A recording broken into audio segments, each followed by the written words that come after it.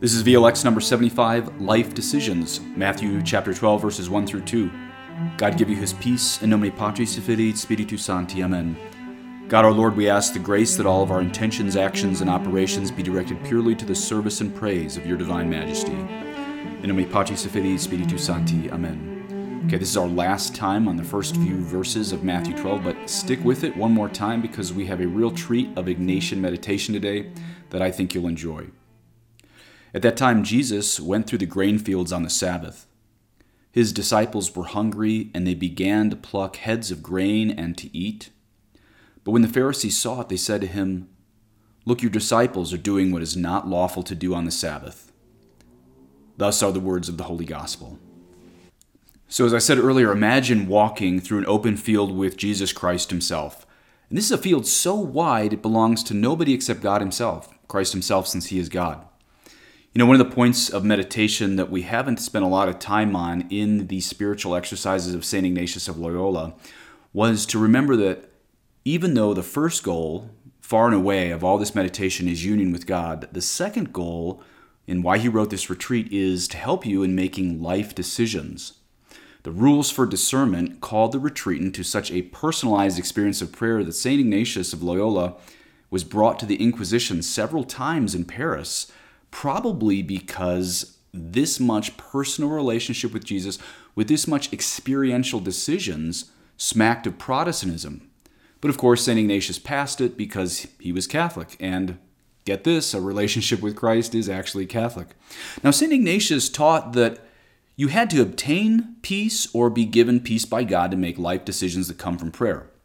Now, of course, meditation usually brings a person to peace and hopefully charity and eventually contemplation. Another time we will talk about how meditation leads to contemplation, but you'll even pick up a little bit of that today. Now, if you've ever heard my talk on Sensus Fidelium, it's called Making Decisions Without Fear. And in that I describe, imagine you're going to go on a sailboat in really clear waters in the Caribbean, and you're going to go on this sailboat in relatively shallow water, maybe 20 feet deep, 30 feet deep, and you're going to look for buried treasure or maybe sunken ships or something. If you want to see buried treasure or sunken ships on, say, a sailboat in the Caribbean, imagine super, super clear water, you can actually see those things at the bottom of just 20 feet, maybe 30 feet, if there's clear water. But you can't really see to the bottom if there's a bunch of dirt and sand and beer bottles and stuff kicked up by a storm. You actually have to have peace to see these life decisions. That's where we're going to go with this whole thing. But today, we're still in Matthew 12, so imagine yourself walking through this field with Christ at your side. We've talked about in the past how really a field can be this place of great peace because there's no technology, there's nobody around you. We're not even going to pay attention to the Pharisees today. It's just you and Christ walking through this big wheat field. But today we're going to apply the rules of discernment in that because we can use that peace, maybe walking through this field, to talk to Christ to make life decisions. Even small decisions can come from prayer. The reason I don't spend a lot of time on this is because I really believe that union with Christ is going to lead you to the right decisions. But I want to give you a few of the parameters because the way that St. Ignatius of Loyola wrote this imaginative way of prayer is intricately tied to life decisions.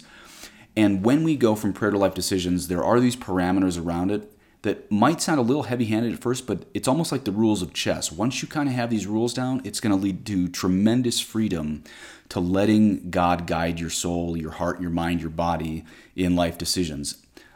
So let's start with the rules. The first I want to give you is called Rules for Thinking with the Church. This is in the Spiritual Exercises. This is the book I use. It's translated by Louis Poole, The Spiritual Exercises of St. Ignatius. It's right here if you're looking at the YouTube. It's by Louis Poole if you just have the audio on right now. And number 367.113, I'm going to read you that quote. "If we wish to proceed securely in all things, we must hold fast to the following principle. What seems to me white, I will believe black if the hierarchical church so defines.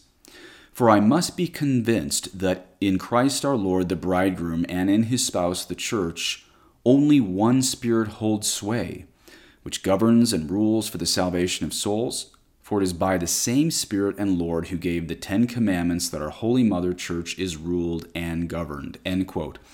So a few things right there. Notice that when he says, if what I think is black, the church says is white, he's not talking about just a random bishop. Look at my recent blog post on how the voice of the bride can only be one. And that means the voice of the bride can only be one through all of time. So when St. Ignatius of Loyola is saying you have to listen to the church, to the hierarchical church, he's talking about the entire magisterium. He's not talking about like one single time of church crisis like we happen to be in right now. So let's talk about how this could lead you to certain life decisions. Imagine that you felt in prayer you should leave your wife and marry somebody else. Well, this would go against the teachings of the sacred scriptures and the entire magisterium of the Catholic Church. So therefore we know that something went off in your heart, in your emotional approach to Christ in all of this. And this is really important because many traditional Catholics are going to be a little bit afraid of using experience to make such intense life decisions. But the reason you should feel secure is because these are under the parameters of following the perennial teachings of the church and the scriptures. So again, if you were in prayer and felt you should leave your marriage or something, well, we would know this is wrong because we already have in number 367 right here the rules that we follow the church first. And one of the ways that we know that he's not just talking about random times of random crisis in church history when he says the hierarchical church is he just said the 10 commandments that our Holy Mother Church is ruled and governed by. So he's talking about the 10 commandments, not arbitrary decisions of random bad bishops in weird times in history. Now we're going to look verbatim at the actual rules St. Ignatius gives us. And again, these are intimately tied to the way he taught imaginative prayer as we approach the Gospels. Number 314, quote, "In the case of those who go from one mortal sin to another, the enemy is ordinarily accustomed to propose apparent pleasures. He fills their imagination with sensual delights and gratifications, the more readily to keep them in their vices and increase the number of their sins. With such persons, the good spirit uses a method which is the reverse of the above.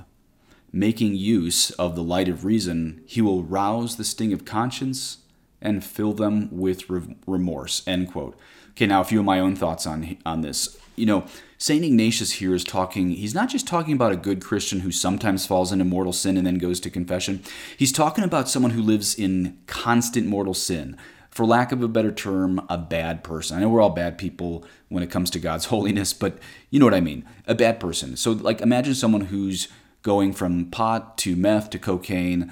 It's going to sound to them like a good idea when someone proposes the next level of drugs.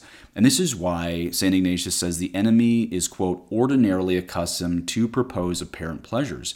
He fills their imagination with sensual delights and gratifications, the more readily to keep them in their vices and increase the number of their sins, end quote. So for this person who's just going from party to party to party sinning, let's say that person has a brother or sister who's a good Catholic, and this person challenges this bad person, for lack of a better term, challenges the bad person to accept Christ and stop living the party lifestyle. Well, St. Ignatius of Loyola, he knew this by personal experience, and he would tell you that without a great grace from God at that moment, that bad person is going to reject the good person's call to conversion because it's going to sting their conscience. Remember, St. Ignatius just wrote, "With such persons, the good spirit uses a method which is the reverse of the above. Making use of the light of reason, he will rouse the sting of conscience and fill them with remorse." So remember, these rules for life decisions will not work for those who have no desire to follow God. Put that on the back burner because that's key to this whole thing. Again, we're going to be using our hearts, our emotions, and experiences to make life decisions. And again, I get why there are some real conservative and traditional Catholics who are afraid of this because it smacks of so much experiential knowledge when we just want to open St. Thomas Aquinas. But don't worry, St. Ignatius gives us these rules. And St. Thomas Aquinas himself would say that in the Holy Ghost gift of counsel, this is where we know what to think, do, and say. And in 2021, when times are really complex, you're not going to find a moral manual for every situation you're in. So this is where your prayer might be the only thing you have to lead you in complex times. Number 315.2, quote, "In the case of those who go on earnestly striving to cleanse their souls from sin and who seek to rise in the service of God our Lord to greater perfection, the method pursued is the opposite of that mentioned in the first rule. Then it is characteristic of the evil spirit to harass with anxiety, to afflict with sadness, to raise obstacles backed by fallacious reasonings that disturb the soul. Thus he seeks to prevent the soul from advancing," end quote. Notice he said striving earnestly, not just saints, just anyone who's trying to be a good Christian. So let's imagine someone who's a good Catholic has, say, a blasphemous thought that he didn't will, it just came in there, and then he's really bothered by it. St. Ignatius of Loyola, he knew this well after his conversion. That's why he writes, quote, "Then it is characteristic of the evil spirit to harass with anxiety, to afflict with sadness, to raise obstacles backed by fallacious reasonings that disturb the soul. Thus he seeks to prevent the soul from advancing," end quote. So what he's saying right there is that Satan can throw, if he can't get you to sin, he's going to try to trip you up in anxiety. Now, I'm not saying that anxiety is sin. I'm not saying anxiety is sin, but think of my Caribbean analogy. You can't find the hidden treasure if the sand is all kicked up in a storm. So this is why we're going to see, as you walk through this field with Jesus, it's really important to turn your phone off. Maybe you have to get up in the morning before all the kids are up and everything. Really give God those 15 minutes in silence. We're going to see that that time in silence with no technology isn't just to please God. We're going to find that we can't even make decisions in life if we don't have some silent time in our life. Okay, the next one, quote, "It is characteristic of the good spirit." And by the way, when he says good spirit and bad spirit, he means angels and demons, but that's just how he puts it. "It is characteristic of the good spirit, however, to give courage and strength, consolation, tears, inspiration, and peace. This he does by making all easy, by removing all obstacles, so that the soul goes forward in doing good." Now, there's a couple amazing things to notice here. One, that tears, the gift of crying in prayer, that's actually a consolation from God. Notice that tears is a consolation, not a desolation in prayer. Second thing to notice here is that when God clears your soul of these temptations and anxiety and obstacles, that's not just to give you good feelings or make you feel holy, but what did he say? It's to give you strength and courage, consolation, tears, inspiration, and peace. That's actually the whole goal of this VLX series, to first bring you to union with God, whether you feel those things or not, but secondly, so that you can live a life of, what did he just say? Courage and strength, consolation, tears, inspirations, and peace. Yes, again, interesting that tears are in there, but the saints wept in hope. They wept in hope for the sins much of their life. But if you want to come to courage and strength, consolations, tears, inspirations, and peace, remember what we just learned as the first two prerequisites to that. One, thinking in union with the church. The dogma comes above your feelings as we enter into this experiential prayer. And that's important, again, because what we do in VLX is very much based in the heart more than the head. So we have to keep our head on the back burner on all of this. The dogma comes first. Or rather, if our experience or our feelings lead us away from the church, we know it's not from God. Two, that you have to live in sanctifying grace, not going from sin to sin, and if you do fall, you go to confession, because you actually do want the Holy Spirit to fill you with, what did we just hear? Quote, "Courage and strength, consolation, tears, inspiration, and peace," end quote. So as you walk the field with Christ, don't be afraid to ask for those things. I think sometimes we Catholics think either God has something better to do or we're just supposed to live miserable lives of prayer or something like that. Right there, this super intense Spanish saint of the 16th century just told us one of the goals in prayer is to reach courage and strength, consolation, tears, inspiration, and peace. Okay, let's continue on VLX 75, Life Decisions, number 329, quote, "It is characteristic of God and his angels, when they act upon the soul, to give true happiness and spiritual joy, and to banish all the sadness and disturbances which are caused by the enemy. It is characteristic of the evil one to fight against such happiness and consolation by proposing fallacious reasonings, subtleties, and continual deceptions," end quote. Now, if that sounds too positive and encouraging for the traditional Catholics out there, and I'm a traditional Catholic, I'm not ripping on you, but I can understand after all of the feelings that we always hear around us by kind of middle-of-the-road Christians, that we would be suspicious of that. But let me tell you, numerous popes have said this is the gold standard of retreat. This is the gold standard of discerning the Christian life, the spiritual exercises of St. Ignatius of Loyola. I know the Jesuits take a lot of hits. St. Ignatius of Loyola was the founder of the Jesuits. And I know the modern Jesuits take a lot of hits as being touchy-feely and extremely experiential, where experience can trump dogma. St. Ignatius of Loyola would not approve of that. So remember, I'm quoting you from a 16th century canonized saint who has the approbation of numerous popes who said this is the gold standard of pre-Vatican II popes. They said it's the gold standard of making life decisions and spiritual rules of prayer. So this has the stamp of many popes from the 16th century onwards. Now, regarding what I just read you, remember, some Catholics today, they think just because they feel nothing in prayer, maybe that makes them another St. John of the Cross or Mother Teresa of Calcutta. Now, dryness in prayer might mean you're another John of the Cross or Mother Teresa, but more likely it just means you're lazy. I'm not saying that to be mean, but to show you that God, here's the good news behind that. That's not me making fun of you. This is me telling you God actually wants to give you, what did St. Ignatius just say? He said, it is characteristic of God and his angels when they act upon the soul to give true happiness and spiritual joy, and to banish all the sadness and disturbances which are caused by the enemy. So if you finish your prayer and you feel true happiness and spiritual joy, don't think, oh, I should be a grumpy Catholic in all of this. I shouldn't be feeling it. No. We just heard from a canonized saint. And how beautiful is that? To give true happiness and spiritual joy and to banish all the sadness and disturbances. You see, that's the goal of mental prayer. How awesome is that? Okay, now this next one that I'm going to read you, this is the next rule of St. Ignatius of Loyola. This is my favorite of all the rules of discernment of the spiritual exercises of St. Ignatius. So listen closely. This is number 330.2. Quote, God alone can give consolation to the soul without any previous cause. It belongs solely to the Creator to come into the soul, to leave it, to act upon it, to draw it wholly to the love of his divine majesty.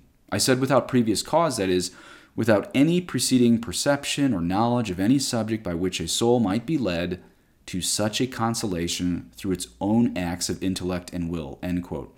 Now, St. Ignatius of Loyola knew this personally. When he was in the cave of Manresa, he was extremely depressed, trying to figure out how someone who had sinned that much could ever please God. And then God came and did this in his own soul. You know, as I've said in previous sermons, Satan can imitate zeal, but he can't imitate peace. Let me say that again. And this is how we know who's working on our soul, if this is a temptation or if it's actually God. Satan can imitate zeal, but he can never imitate peace. So let me give you an example. Satan might tempt a dad of 5 kids to say, go be a Benedictine monk because there the dad doesn't have to change diapers anymore. Well, that's a zealous thought, right? I could go be a Benedictine monk even though I have 5 kids. Or you, I don't have 5 kids. I mean, for someone out there like that. But here's the thing is, God would never give that peace that only God can give that goes to the bottom of the soul. Why? Because he would never go against the church's teaching, which is that you can't leave one vocation for another. This is where we go back to that first thing. But when St. Ignatius of Loyola says without previous cause, I think he means quite immediately. So when you're given that peace of soul in your current vocation, in your commitment, and you know that is God, then I think St. Ignatius of Loyola means that can happen quite immediately. Again, God alone can give consolation to the soul without any previous cause. So we have to be careful in asking for this because we don't just want like fireworks in prayer, but this is where this is deeper than fireworks. This is actual peace. And you know, I would go so far as to say, I think it's fine to start your VLX even asking for this peace. We are in times of such turmoil in church and state right now. Why not just say, Father, in Jesus' name, please give me this line from St. Ignatius of Loyola. God alone can give consolation to the soul without any previous cause. And like I said, you know it's God because you know it's God. And this comes through overwhelming peace if you're living in sanctifying grace and you're not making decisions against your vocation of the church. And you know, even sometimes a tsunami of God's peace comes upon people living in serious sin, but it always turns them to repentance. As we hear in Romans chapter 2, verses 4, God's kindness leads to repentance. God's kindness leads to repentance. Okay, the next one, and again, don't be afraid to be walking through the field with Christ as you try to apply these, or maybe apply this after your time in prayer. Number 331.3, quote, if a cause precedes it, both the good angel and the evil spirit can give consolation to a soul, but for a quite different purpose. The good angel consoles for the progress of the soul, that it may advance and rise to what is more perfect. The evil spirit consoles for purposes that are the contrary, and that afterwards he might draw the soul to his own perverse intentions and wickedness, end quote. So again, this is like I said earlier, that if you ask someone living for God to go to adoration, they're probably going to say yes. But if you ask someone living for drugs to go to the next level of drugs, they're probably going to say yes. Okay, number 332.4, quote, It is a mark of the evil spirit to assume the appearance of an angel of light. He begins by suggesting thoughts that are suited to a devout soul and ends by suggesting his own. For example, he will suggest holy and pious thoughts that are wholly in conformity with the sanctity of the soul. Afterwards, he will endeavor, little by little, to end by drawing the soul into his hidden snares and evil designs, end quote. So this is a little bit like that example I gave you like 2 minutes ago, that Satan could give holy and pious thoughts, say, to a dad of 5 kids to leave because he doesn't want to change diapers and go be a Benedictine monk. But notice that as St. Ignatius said, quote, afterwards the devil will endeavor little by little to end by drawing the soul into his hidden snares and evil designs, end quote. Well, what would those evil designs be? It would be to leave your vocation.